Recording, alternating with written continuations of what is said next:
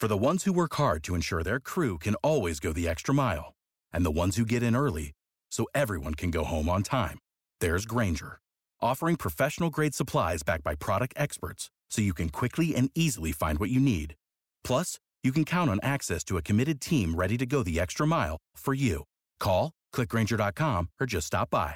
Grainger, for the ones who get it done.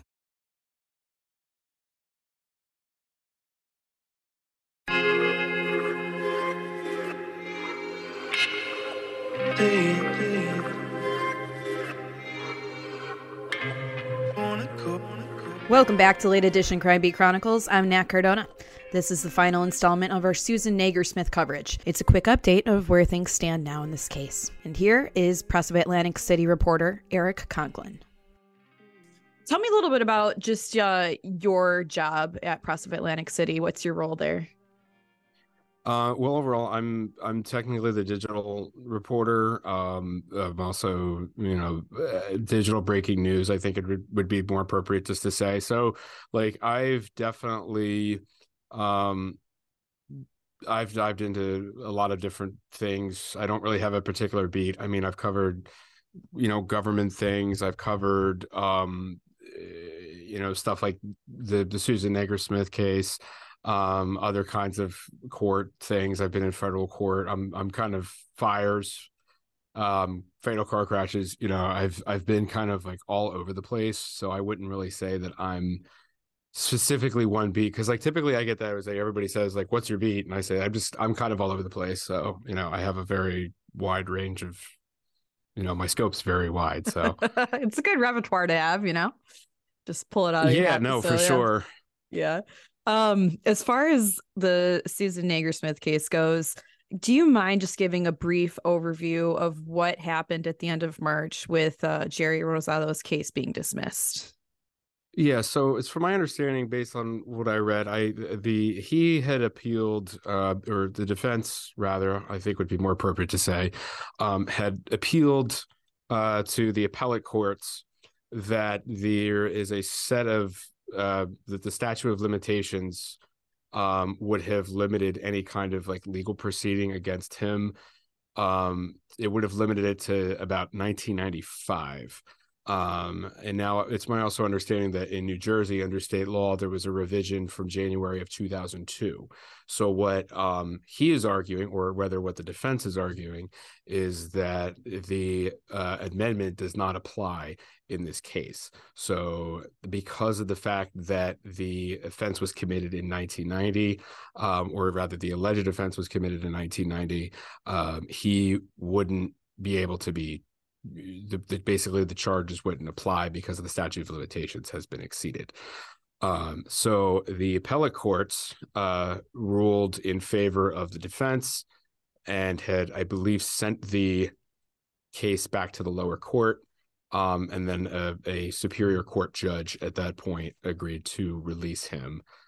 So he was, I believe, released either if I can recall correctly, the day after, I believe I'm pretty sure it was the day after he was, the appellate decision came out. It was either the next day or maybe the day, maybe after that. So I would say within a couple of days, at least, of that appellate ruling, he had been released from Cape May County Jail. And I actually had noticed it. I wasn't really sure if what was going on. I knew there was apparently some sort of conference, and there was essentially no hearing per se, like the traditional, where someone might think that I'm going to go before a judge and then have them hear this case. That wasn't really the case. So what they did is they apparently had this conference. And I knew it was going on, and then I was looking at jail records, and I noticed that he was no longer listed. And that's when I sent an email out to the jail officials, and I said, "Can anybody confirm if he's been released or not?" And that's when I heard back a little short while ago that he was released. So, and that's that. I believe he was released to a healthcare facility, right? It's my understanding that he's released to a healthcare facility. It's not completely over yet. So it's what I understand is that the prosecution is planning to appeal to the New Jersey Supreme Court which would then, my guess, and again, I say this because I'm probably not, I'm not a Dan Abrams from ABC News or anything like that, but my guess would be No. that it, my thing would be like, if I were thinking about how this could go, it could probably, I really don't know. I mean, it could go either way. They could rule in favor of the prosecution, or they would still agree to what the appellate courts ruled. So that the ruling that he can't be charged for sexual assault of Susan Negersmith because of the statute of limitations. Okay, so any murmurs, rumors, whispers of the timeline on that? I mean, because this all went down end of March. What you're referring to is basically going into the first week of April when he would have been released. And now we're in the middle of May, right? So, I mean, is there, as far as the prosecution appealing, have you heard of anything? Not as far really. As time? Okay. Not really. Unfortunately not. I actually did try to find out an answer to that question today. I actually did reach out to the prosecutor's office. I have not heard back for comment. So I have been trying to follow up just to see what's going on. Okay. I've also, I don't really know. Unfortunately, I've not had a chance to really cover something with regards to like a Supreme Court appeal. So I'm not really sure of how long that process could take. I do sometimes check back with the courts online, and I see if there's any like expected decision or anything like that, just to kind of keep tabs on it to see where things are at. But, I think it's also one of those things where just, if you get a chance, if you're working on, other kinds of projects, other kinds of stories, if you get a chance to talk to, if you get it just like a couple minutes, even just to, reach out to the prosecutor and see where things are at. That's definitely, it's the kind of situation where that might be, as a worthwhile, reporter, applicable. Yeah, sure. Yeah, for sure. Definitely. We need to take a quick break, so don't go too far.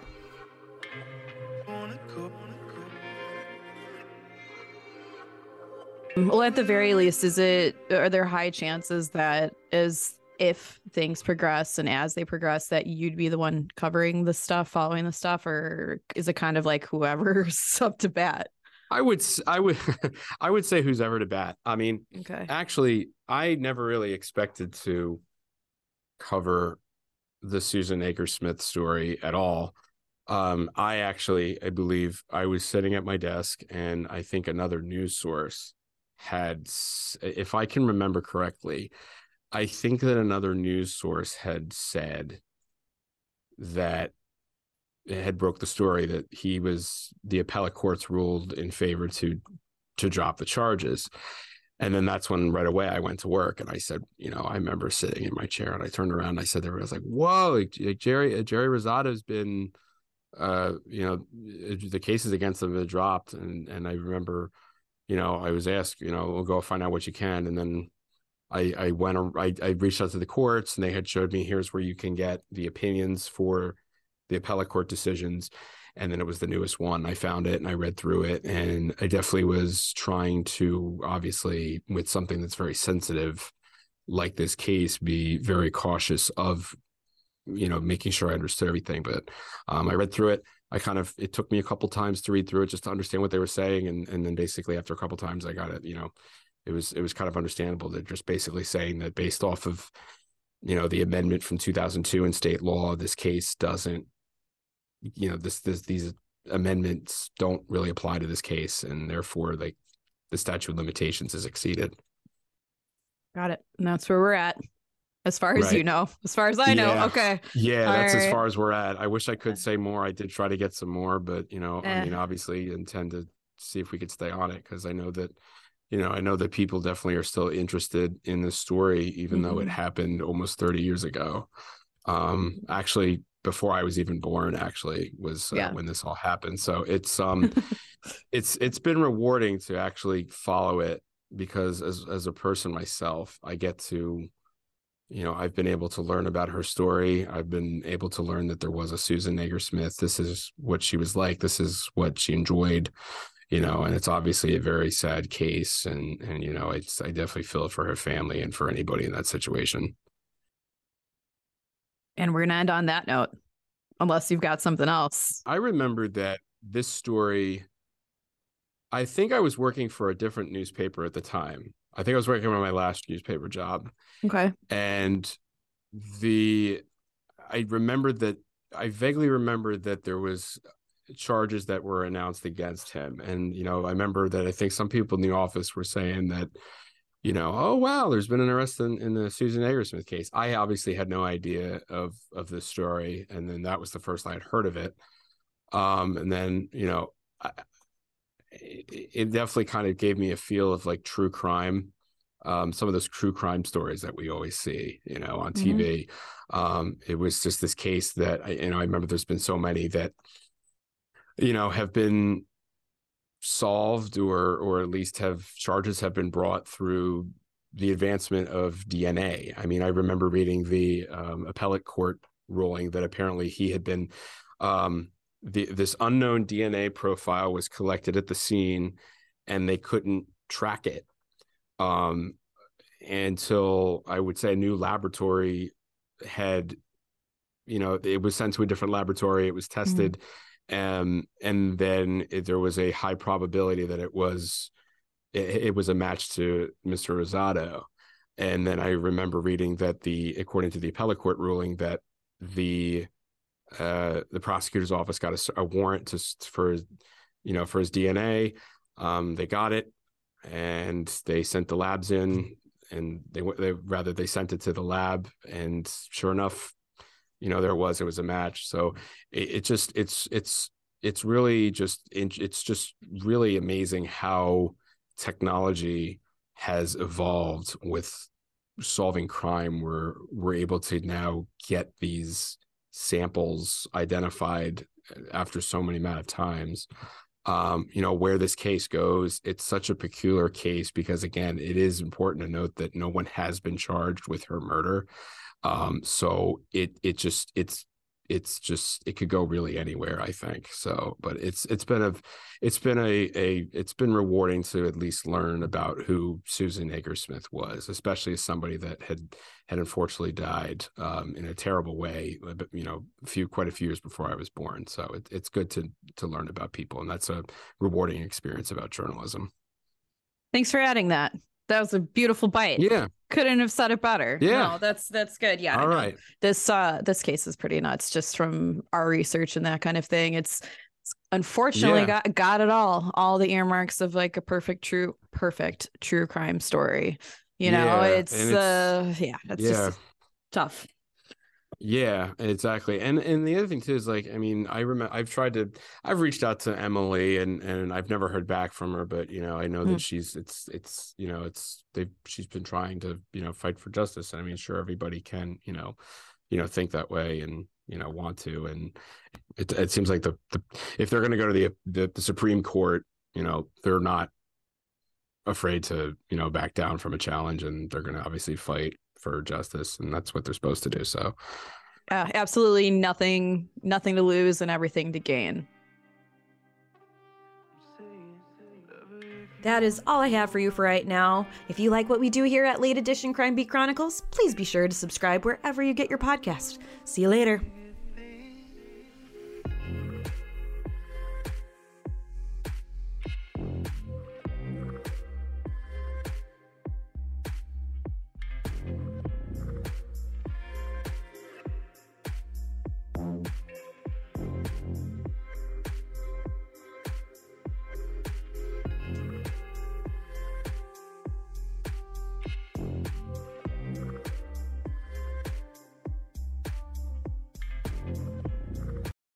For the ones who work hard to ensure their crew can always go the extra mile, and the ones who get in early so everyone can go home on time, there's Grainger, offering professional-grade supplies backed by product experts so you can quickly and easily find what you need.